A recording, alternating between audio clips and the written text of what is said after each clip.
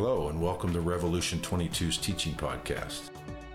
We are a church from the downtown area in Boise, Idaho. Thank you for joining us today and hearing this week's sermon. We pray that God's word will be received and will bear fruit in your life.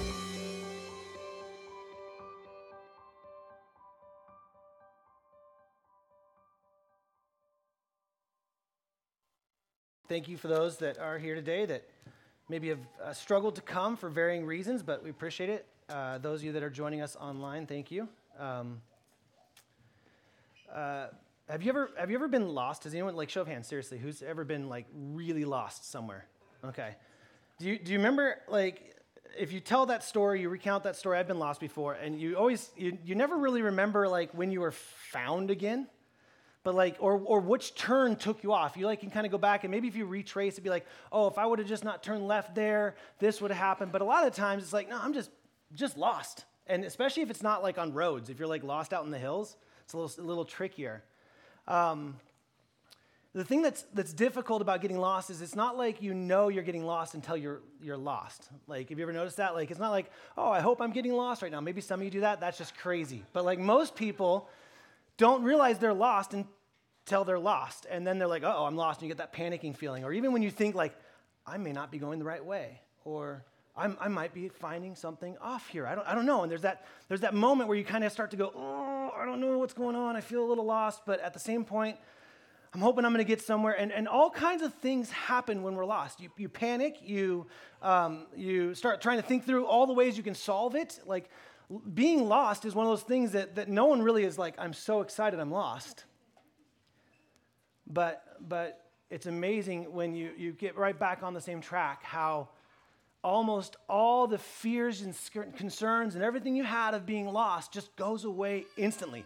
When you're I know this tree or this rock or this road or wherever it is. I know where I'm at, and I'm going to get myself out of this now. I'm going to be good to go. And it's amazing how in the moment of being lost, it's so disorienting, so scary, so fear-ridden, and yet that literally just goes away once you're found. We as a church regularly just teach through Scripture. We just kind of pick a book and stay in it. And every now and then, this is not often, but every now and then we choose as elders to kind of step into a topic that we feel is prevalent enough in the church that we need to talk about it because there's something going on. I'll confess right now, I don't like topical. I don't enjoy it. It's not my gift set. Even creative title names the church is. I don't even know if that's going to work for a title, but that was just the best I got. Okay, so I don't like topical. I think also a lot of times the disservice to topical, at least for me, is that I can try and put my purposes through the Scripture as opposed to let the Scripture really speak, and that's not what I want to do. But I think we're lost. So, we want to commission you, to join us in pointing each other back to Jesus. We truly hope as your elders that as we try and recenter a bit, as we try and focus on the things that matter most, we hope you would be encouraged. I'm sure that some of you may feel convicted, but please know that is not our heart, our desire. If the Spirit is convicting you, that's His work in your heart. I challenge you, encourage you to remain under. But if I could kind of say what I would hope these next few weeks would be, I would like it to be like a warm hug. We all need a warm hug, and I understand with the pandemic, people are I don't want to. Okay, whatever. You get what I'm saying there. This week, I'm just going to try and identify the problem, hopefully give us a framework to work within. And then over the next few weeks, we're going to talk about this. But before we do, I think there's something that has to happen. What I realized as I was trying to figure out, as we were praying through, and I was talking with the elders, and endless amounts of conversations, trying to be okay, if we boil this down, and some of you I've met with lunch, and I had lunch with a few people this week, and I just hey, what do you think it is? And let them kind of talk about stuff to try and help me understand these things. I think what I realized is if we're going to accomplish what I believe the Lord is asking us to do, which is a clear understanding of the purpose of the church, a clear understanding of what the church is doing, there's a couple guardrails or rules of engagement that we have to engage in first. We have to kind of set up, because even right now, and I'm sure of it, some of you, you're here or you're online or you're listening to this because you're one step away from going, I'm just waiting for them to say the wrong thing. And so I want to just be really clear, and you guys can choose to understand this or agree with this, but I want to be really clear. Our elder team is probably the healthiest I've ever experienced an elder team in my life. It's wonderful. But we are a very diverse group of men when it comes to our political leanings, when it comes to our church history, and when it comes to our education level. I say that because there hasn't been a single thing that we have been able to do or say over the last 2 years where we weren't keenly aware of how one person representing a number of people would feel. That being said, I want to say this as clearly as possible, and I would plead with you to believe me. I'll use Jonathan Sicka's line. I don't lie on Sundays, right? Like just kidding. Sorry. He said that in his sermon. That's on him, okay? We have and are not and have not are trying to thread some euphoric needle between political lines in every decision we're making. That has never been a discussion. It's been an acknowledgement, but it's never been a, hey, if we do this, the right might, or the left might, or what about this side? That's never been it. That's never been our motivation. It's never been, how can we do the most fine thing to try and keep everyone happy? In fact, I think you're aware of that because there's not a lot of happiness right now. We've never been about trying to make a decision that would line up or thread a needle. In fact, we weren't even trying to make decisions that would make it neutral. I don't know how we can follow the Lord and surrender to his lordship and remain completely, perfectly fit in a political line and party. So I'm not suggesting that you need to pick one or the other. In fact, stay where you are. In fact, I would argue and contend and plead with you wherever you are, please stay. Please be a part of this. But that's never been our motivation. That's never been our desire. That's never been what we're praying for. We haven't been praying for some kind of political unity in the church. That's not been our desire or our goal. So the decisions we have made, I would be willing to say first up front right now, and all of us are aware of this, they could have been wrong ones, but they were prayerful.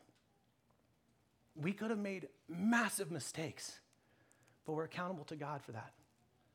And so we have strived to point and to lead and to do these things, and as we realize as a church, we just want so badly for all people to thrive under the lordship of Jesus. Entirely to the glory of God. I had no idea this was going to happen. You're probably not shocked. I get it. But let me just ask you this question right now. This is you get it. We're going to do things different because I'm in topical, so there's no lane for me to stay in. Woohoo! Sorry. So show of hands. This is a response time. Show of hands. With all the disagreeing, fighting, factions, articles to support viewpoints or other viewpoints that contradict our viewpoints, the news, social media, who is tired? Tired of fighting? Tired of feeling alone, hurt? Show of hands, please. Okay, keep your hands up. Look around. Look around, please. If you're online, every hand here is up. Some aren't because they're not tired. That's great. They're probably over-caffeinated. Now let's fight about who is more tired or more hurt. Come on, let's go. In my house, we have 3 tables. We have, if you come into my house, it's kind of a long entrance area. We have this kitchen island table, and then we have our dining room table that's kind of like connected there, and it's like a little L, and then the top of the L is our living room that has this really massive coffee table around like couches and such. And I've always been noticed or perplexed that like each of these tables kind of has a purpose. Right? Like the kitchen island table is kind of the like getting to know each other, the casual conversation, or the, like how are you doing? And maybe there's some serious conversation that can happen around that, but like when you're at the island, it's like someone could just stop by and it's not a formal thing. It's just just chatting some stuff. And then when we go to the dining room table, it becomes kind of a formal conversation around a meal, and we're talking about, hey, this is the table that we're going to have some real clear or harder conversations. And then inevitably at our house, what ends up happening is we start at the kitchen island, we work our way to the dining table, and then inevitably we're like, hey, you want to continue this conversation over in the living room?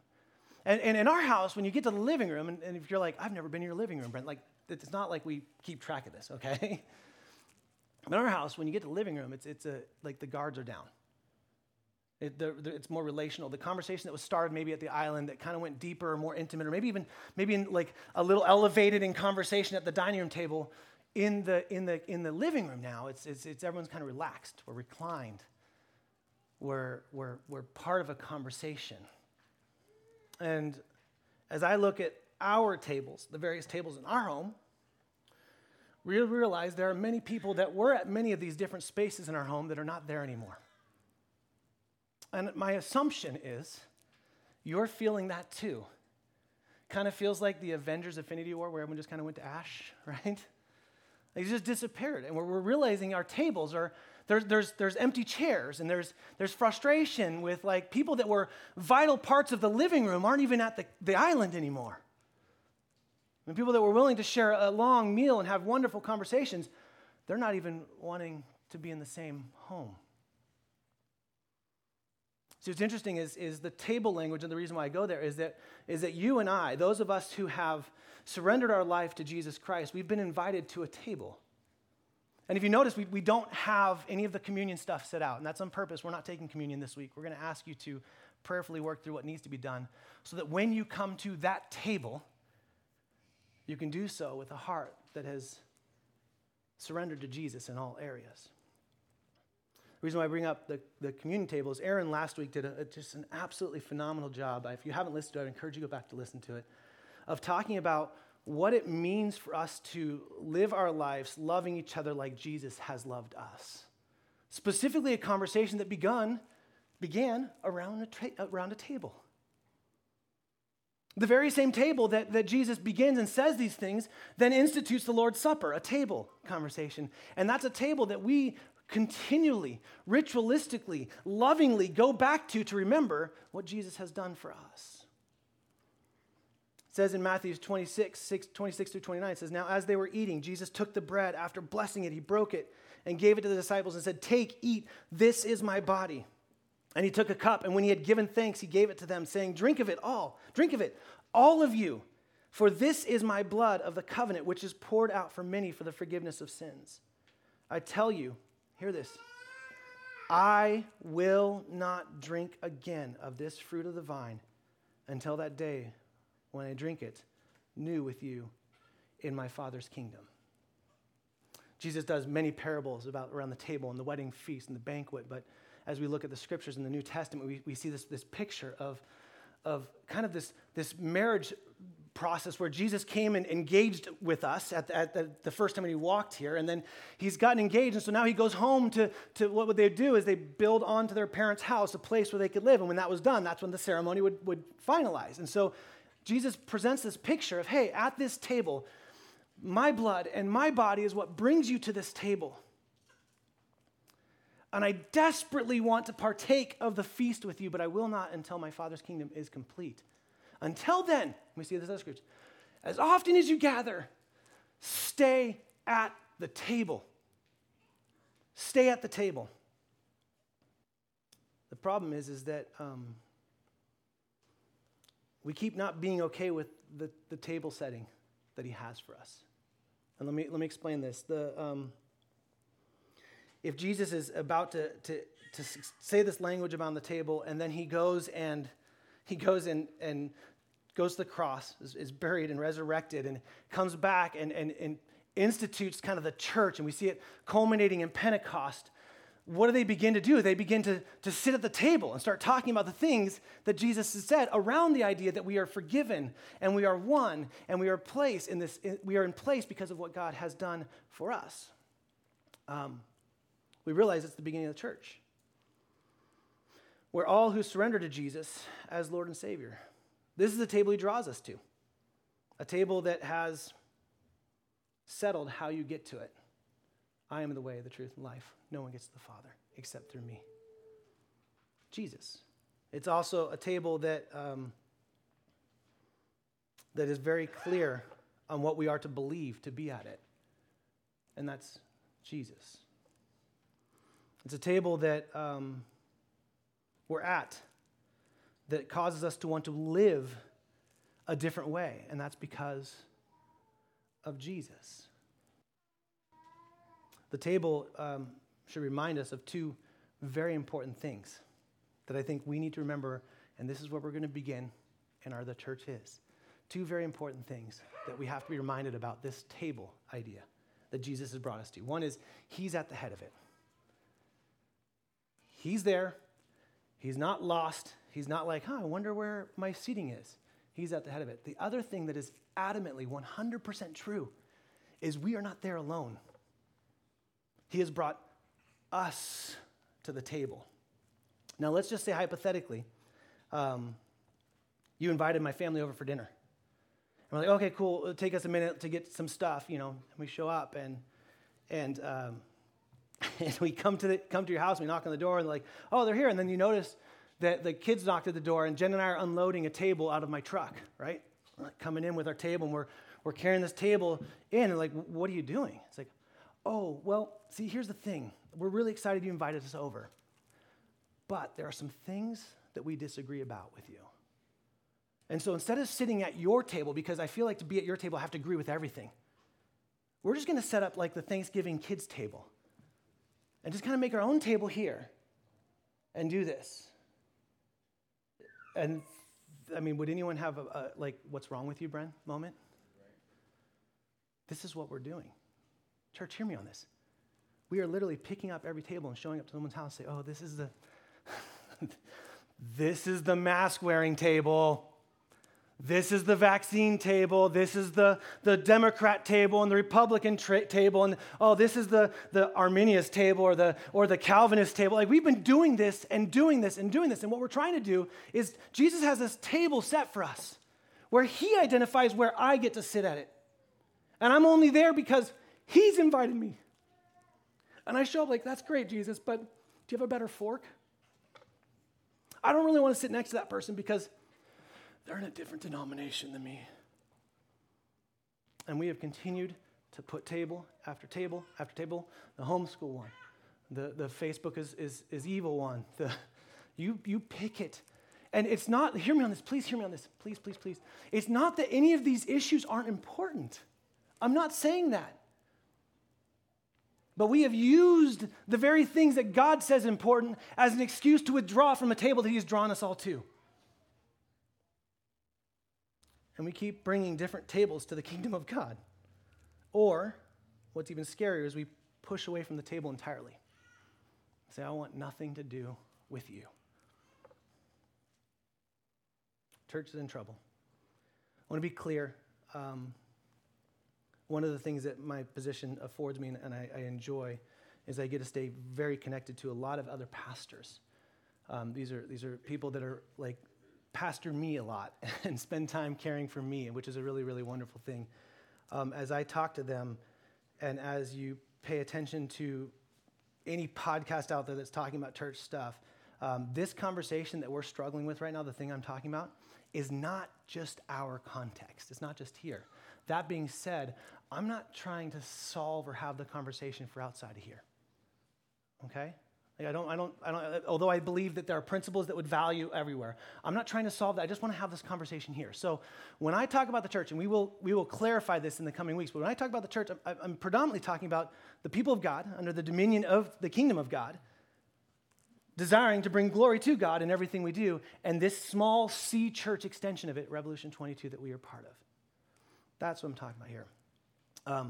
So there's a principle that's being talked about by whoever they are that are smarter than everyone else. It's this rule of thirds that we're hearing about. It's this idea now, and I want to hear on this. I'm kind of adopting some of this and messing it up some, so I'm sure it's not entirely true. But like any statistic, like 90% of them are made up. So that one was made up, in case you didn't understand that. It's this rule of thirds. I want to be really clear here. If you hear these thirds group and you go, I'm in that group, and then you start creating a faction around that, you are missing the entire point. So please don't do that, okay? But there's a rule of thirds that's happening in the church over the last 2 years. There's a third of people in any given church, any small C extension church, that are kind of doubling down. They're the ones that are saying, I'm here, I'm fighting, I want to stay a part of this community, I don't know what's going on, this world is a mess, I don't like everything, but like count me in. And they're like trying to figure out, how can I further the gospel in the context with what God is allowing to happen in our culture right now? And there's about a third that are kind of doing that in the church. And then there's a third that are just leaving.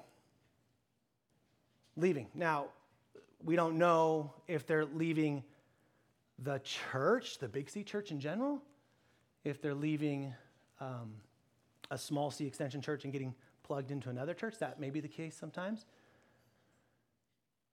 But they're just exiting.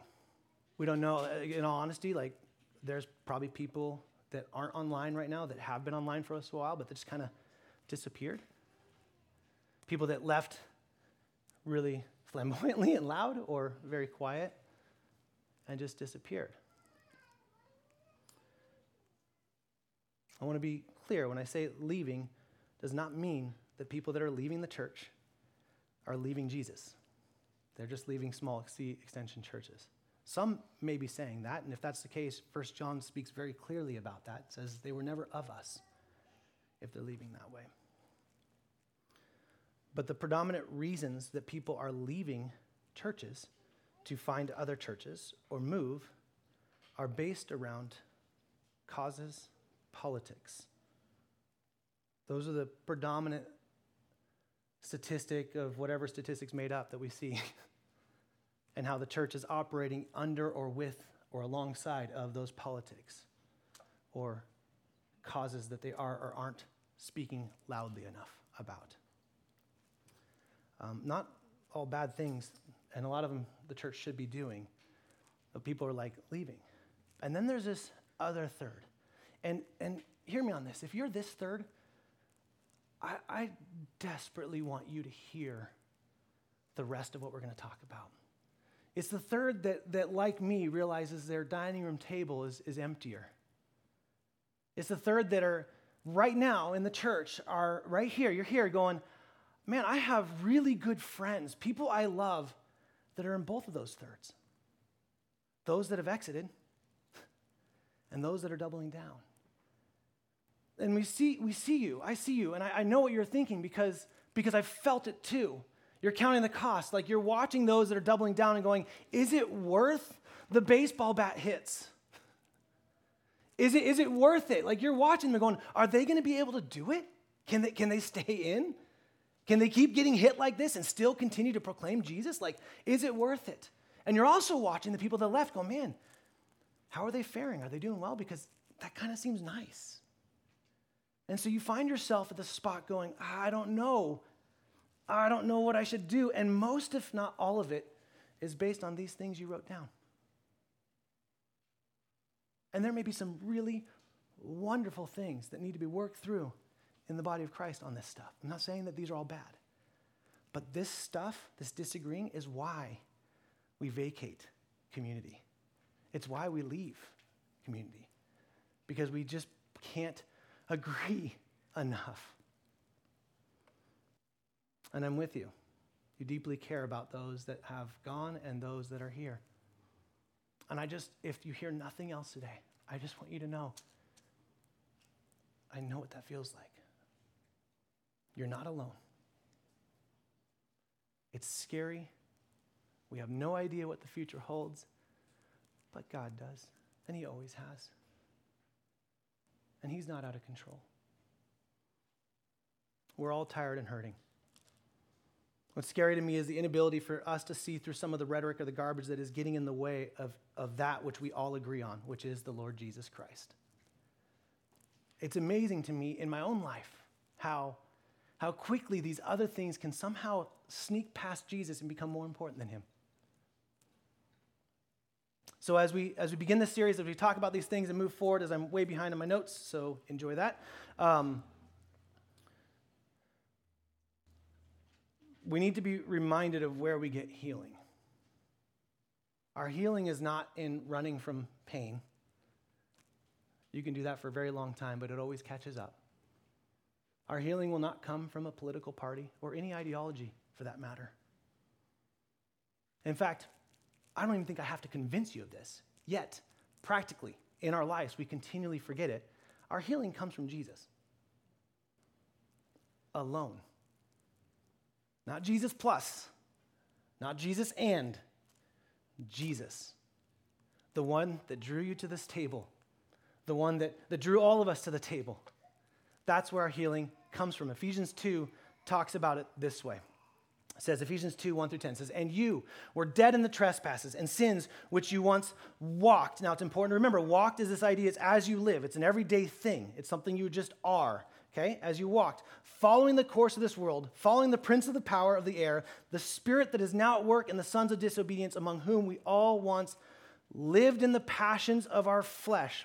Earmark that. Remember that, passions of our flesh, carrying out the desires of our body and the mind, and were by nature children of wrath, like the rest of mankind. If it ends right there, that's just a lot of really lame news. But it doesn't. It goes on. It says, but God. But God. Those two words should be on repeat in your head right now. I don't get what's going on with my friends, but God. I don't get what's going on with politics, but God, but God, but God. But God being what? Rich in mercy.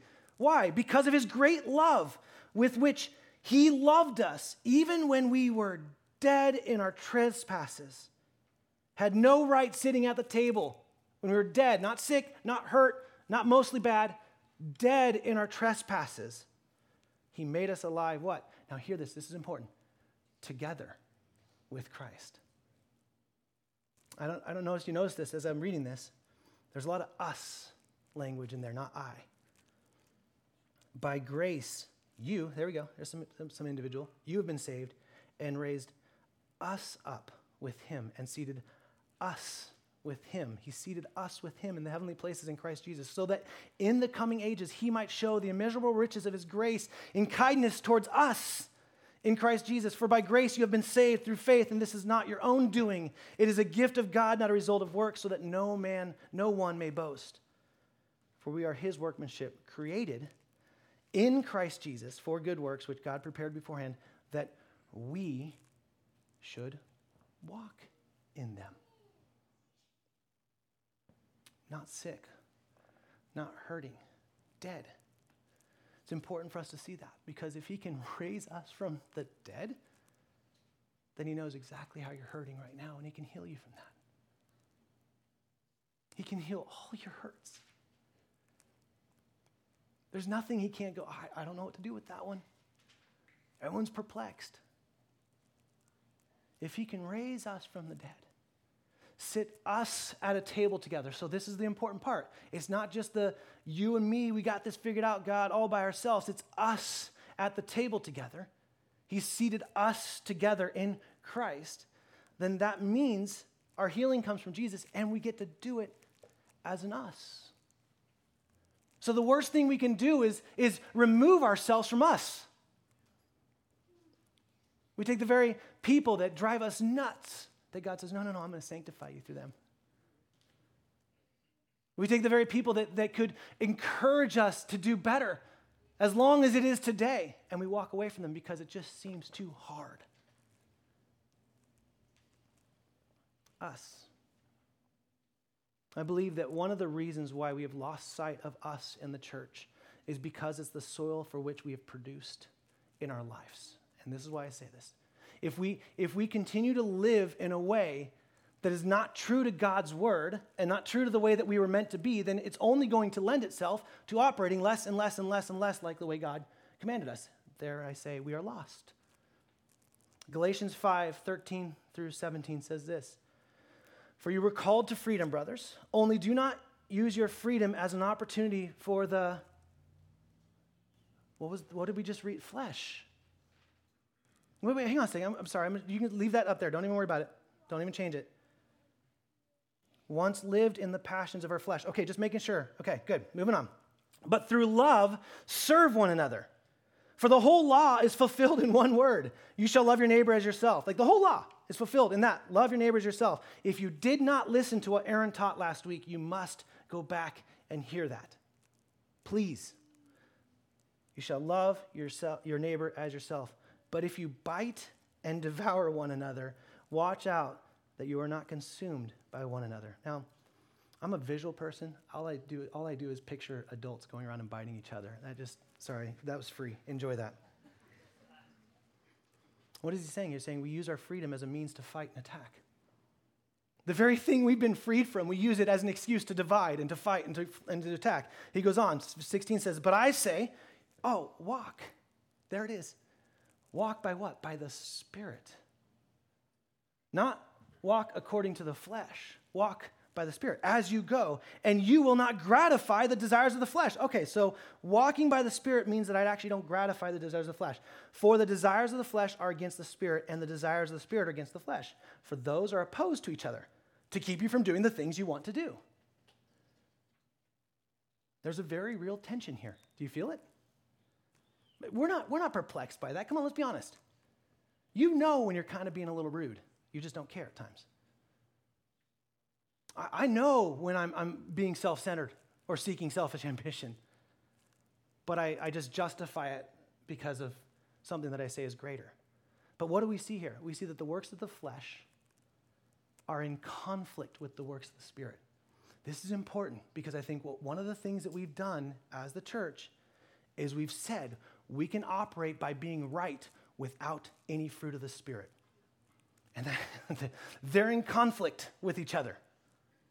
Your rightness, your being correct, does not mean that you get to be void of the Spirit of God. Even if you are 100% correct, they're in conflict with each other. I think we forget that until we have a resurrected body, we will live in this tension forever. You will be at war internally forever. And praise Jesus, he has won that. We don't have to worry about losing that battle. But you will and I will, we will be in tension with our flesh until our resurrected body is brought to us through Jesus Christ coming again. It's important for us to keep that locked and loaded because everything else in this world tells you, go ahead, fight, fight, fight, fight, fight. Our system works when everyone's fighting and quarreling and fearful. The kingdom of God is what's seen when everyone is unified, submitted, and joyful. He goes on in Galatians 5 after saying this, and he says, he lists not an exhaustive list, but it is a very interesting list of 15 works of the flesh. And before we read that, I just want to tell you, because some people don't like math, and I've made mathematical mistakes from up here before, but 8 of them have to do with violations of brotherly love. Let that sink in for a second. 15 works of the flesh, which we just said, the flesh and the Spirit are in opposition. So if we're doing works of the flesh, then we are in opposition with the Spirit of God inside of us. 8 of them, over half of them, have to do with issues of brotherly love. So let's go on, let's read it. Now the works of the flesh, okay, there's that flesh word, just in case you're wondering, it's the same word all the way through these texts, are evident: sexual immorality, impurity, sensuality, idolatry, sorcery. Okay, so we see this list of things, and many people are like, whoa, this is intense. There's a lot of sexual stuff here. This is crazy. Sorcery, I don't know about that. And then he just kind of lobs in enmity, strife, jealousy, fits of anger, rivalries, dissensions. I don't know if you've seen that, okay? Divisions and envy. Oh, and drunkenness and orgies and the things like these. Does anyone, I felt like when I read this, it's like, how have I missed this? Fits of anger is a work of the flesh? Division is a work of the flesh? He goes on, says, I warn you, as I have warned you before, that those who do such things will not inherit the kingdom of God, will not be at the table with God. Hear that. Now, making mistakes in them, no, God's grace is wonderful. But if you continue to live your life with no regard of the Spirit and completely as the works of flesh, are you really at the table? It goes on and says, but the fruit of the Spirit is love, joy, peace, patience, kindness, goodness, faithfulness, gentleness, self-control. Against such things there is no law. Okay, show of hands. Who has that memorized? Man, this is like the verses that we want to memorize when we're young. I wasn't raised in the church, but this is one of the first ones. You got to memorize this one. What's interesting is we can memorize it here, but not live it out in our day-to-day life. And those who belong to Christ Jesus have what? Have crucified the flesh. That means that divisions have been crucified. To sit at this table, that's dead. To sit at this table, I can't operate in enmity. I don't get to just do it because I'm right and they're wrong. Crucified the flesh with its passions and desires. If we live by the Spirit, then, let us also keep in step. Let us walk with the Spirit. Let us not become conceited, provoking one another or envying one another. We planted this fruit in us. It doesn't just show up, guys. You don't just wake up one day and say, I'm going to be divisive. You continually give yourself to reasons to being divisive over and over again, justifying it. When then you become just a really divisive person. You water that soil in your heart. And what's so sad to me, because I see it in my own heart, is some of our hearts are so hard we can't even hear that. It takes time. You either neglect this or you maintain it. That's what Ephesians 4:1-3 says. I, therefore, a prisoner for the Lord, urge you to walk. These were the works. Listen to this. This is the best part in Ephesians. We read it earlier. In 2, that were created beforehand for you to do. So he's not even asking you to do something that he hasn't already given you to do. He says, walk. Walk in a manner worthy of the calling, a skill that weighs out. Like, if this is what you believe, if this is the table you sit at, then live a life that's true, that says that I follow this because I know what I've been brought out of. Darkness and death and sadness and sickness and hopelessness. And I've been sat at a table that I have no right being at, but I've been deemed worthy because of what Jesus has done for me. Now live worthy of that. With all humility. Worthy of the calling to which you've been called to the table, with all humility and gentleness, with patience, bearing with one another in love, eager to maintain the unity of the Spirit in the bond of peace. I understand why unity is such a hard thing. Because we can't just find someone that we agree with and pursue unity there. This isn't a new thing. Paul isn't, just so you guys know, I'm not, Paul nor are we asking unity at all costs. He based the unity, he goes right after this into the fundamental truths of the gospel about the one God, one Jesus, one baptism, one Spirit. Like, he goes into the full foundational truths that you need to have to pursue unity in this way. But this isn't new, and I had meant to spend most of my time here so you can tell how this is going. Philippians 4:2-3 says this, I entreat Euodia and I entreat Syntyche to agree in the Lord. Yes, I ask you also, true companion, help these women who have labored side by side with me in the gospel together with Clement and the rest of my fellow workers whose names are in the book of life, who have been brought to the table of Jesus Christ. Okay, let me just give you a little context here. The Apostle Paul has spent a ridiculous amount of time inspired by God through Philippians. I would encourage you to read all the way up to chapter 4, talking about what does it mean to live and walk as a child of God. It's void of selfish ambition. It's understanding who Jesus is. He's spent all this time. And then in the middle of this letter that he's sent to the church in Philippi, the person gets up to read it, and 2 ladies are singled out in there. I entreat Euodia and I entreat Syntyche. Wait, what is going on? First off, someone named their kids that, please. It's awesome, okay?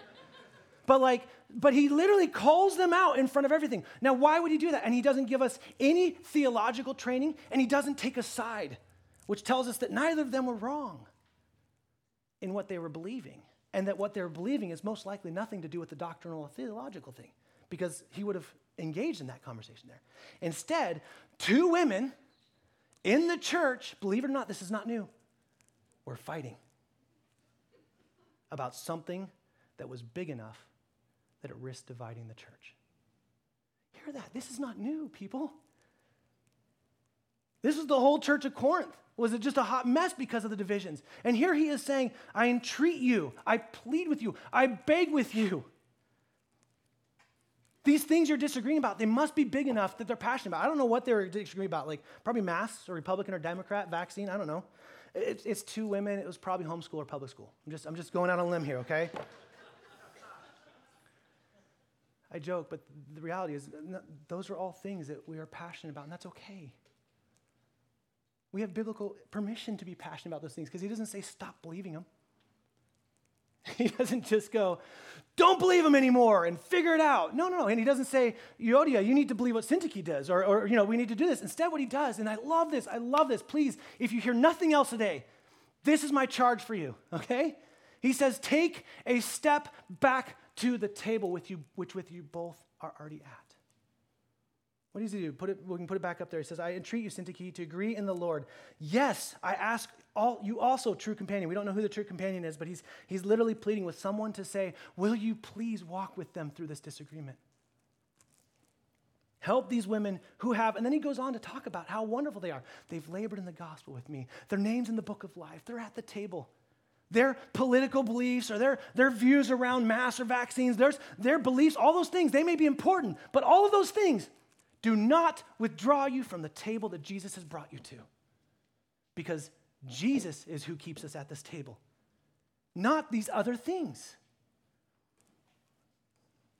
And so he says, be of the same mind. That's what agree is. To be of the same mind, but what? In the Lord. We were lost because we think we need to agree in the same mind in our politics, in our ideologies, in what the church should or shouldn't be doing. And he says, no, that's great. Paul doesn't even engage in it. And if it was a theological issue, we know he would because he said some follow Apollos and some follow Paul. And he's like, by no means. Remember, he does that in Corinthians. So whatever their view is, it's a big enough view that the church is at risk dividing. And church, hear me on this. We're dividing. We're dividing around very distant, I don't want to minimize these things, very distant things that just, they don't require us to know to sit at the table. We've even added theologies in there. It's like, look, the Lord will grow us in those theologies. What do I need to know? Jesus. There's my inception. He draws me in. And I need to know Jesus. Jesus will take care of the sanctification journey. When their common bond, one says it this way, it says, when their common bond in the Lord becomes central, their attitude towards each other will be the same as Christ Jesus expressed on the way to the cross. They will not claim their rights for their own advantage. They will take the form of a servant, and they will humble themselves. This is how we move forward as a church. Humility. And I'll be the first one to say it. Some of us,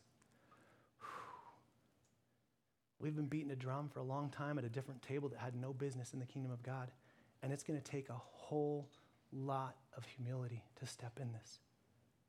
And I'll be the first one to say this. If someone makes that step and you say something like it's about time, I will gladly come over and I can't slap you, but you get what I'm saying? I will gladly come over and correct it because that's not how the prodigal son was received.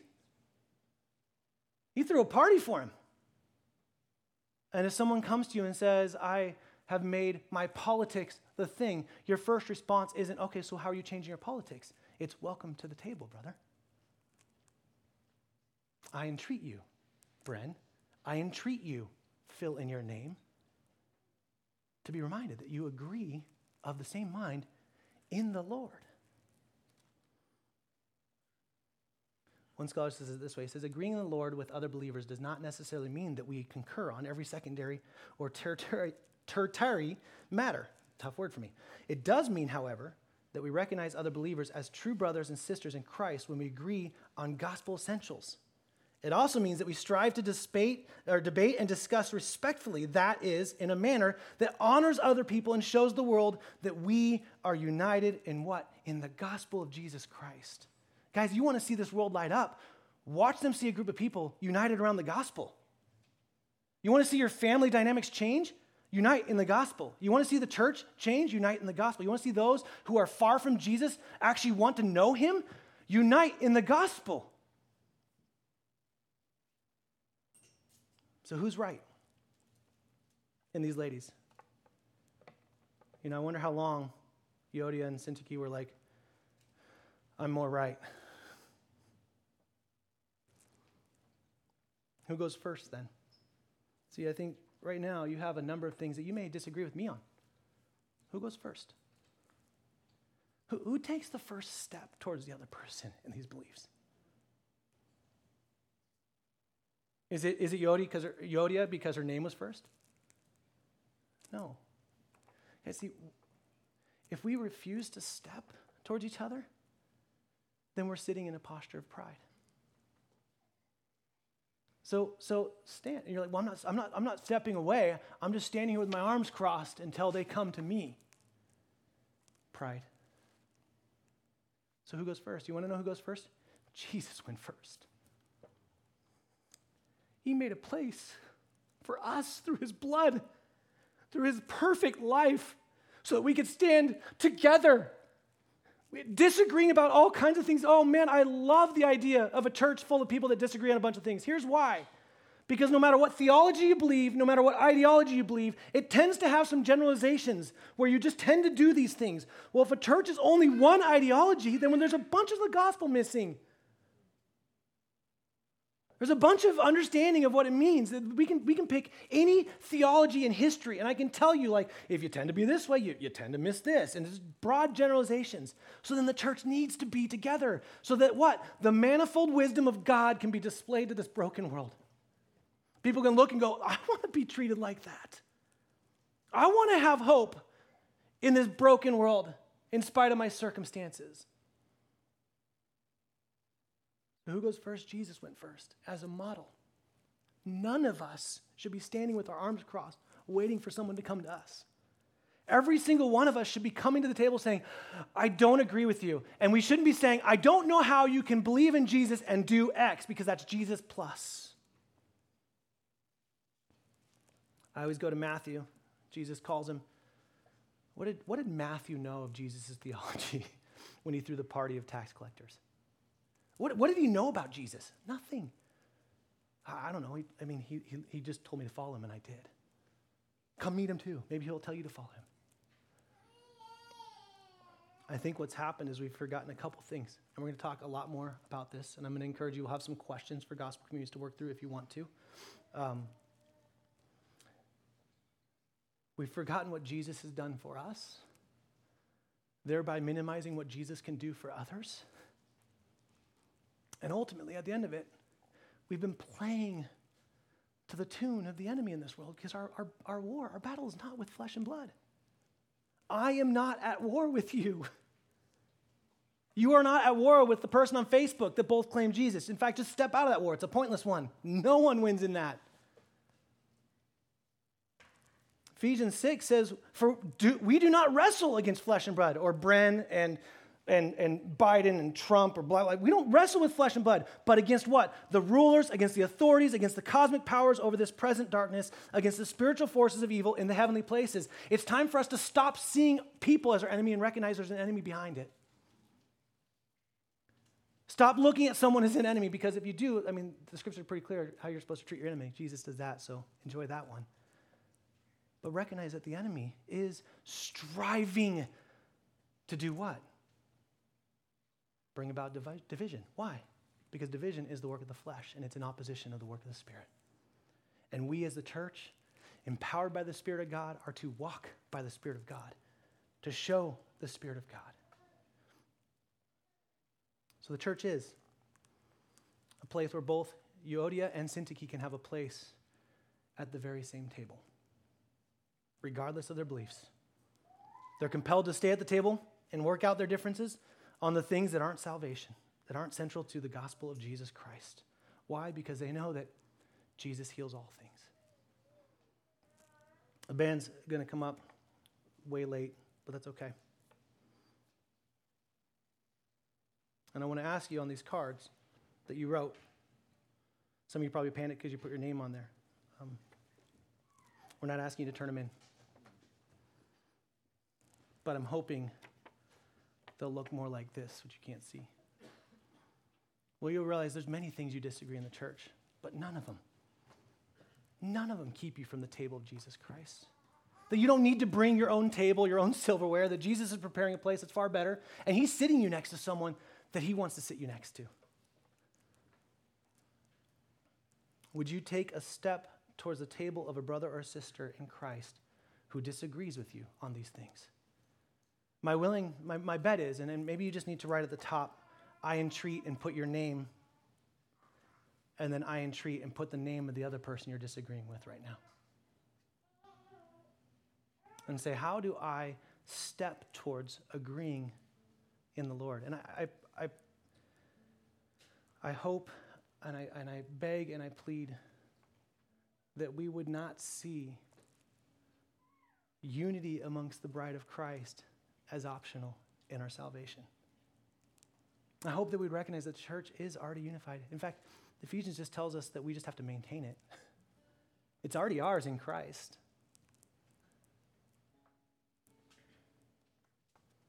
Lay down what you disagree with. And when I say lay down, hear me on this. Some of that may mean that you need to die to it. It needs to die. It just needs to be done. But a lot of it, I bet, is just, hey, I just need to put it in its proper place, where it is not the primary thing. And I will operate in the Spirit of God. What motivates us to stay unified is really hard. How do we do it? What are the things we can do to help? Hopefully these are things that we will talk about in the coming weeks. Let me pray. Heavenly Father, thank you for reminding me of all the ways that I have operated like a Euodia or a Syntyche, where I've justified my disagreement as more powerful or more important than the fact that I'm sitting at the same place of Jesus. I picture myself coming into your kingdom in the moment of immense joy, being with you face to face and looking at whatever table setting you set for me and being like, oh, I wanted to be, and it just doesn't make sense, Lord. You know what I need. You know what every person here needs. You know where they are distancing themselves from the table. You know where they've brought other tables and said that these are more important, and unless we have this, we can't sit at the same table. And God, I plead with you, God, wreak havoc with our hard hearts. Bring us to a softness that can only be, one, done in humility, because we recognize that we have no business at your table, but you have done everything to bring us there. May we never forget what you had to accomplish to put ourselves at that table, and may we never look at someone else as if they have no right to be there.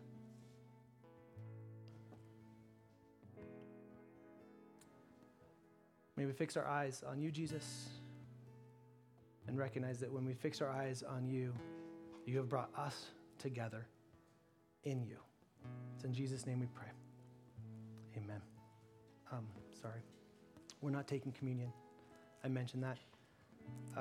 If there is an actual person, and it's not just an ideology, but there's an actual person that represents your disagreements, for the sake of the fact that Christ's body is not divided, would you please spend the time this week to do the necessary thing to be at peace with all men, as far as it depends on you, so that next week when we come to the table of Jesus, where we've been brought together by the blood and the body of Jesus, we can take so in a worthy manner with which we've been called. Thanks.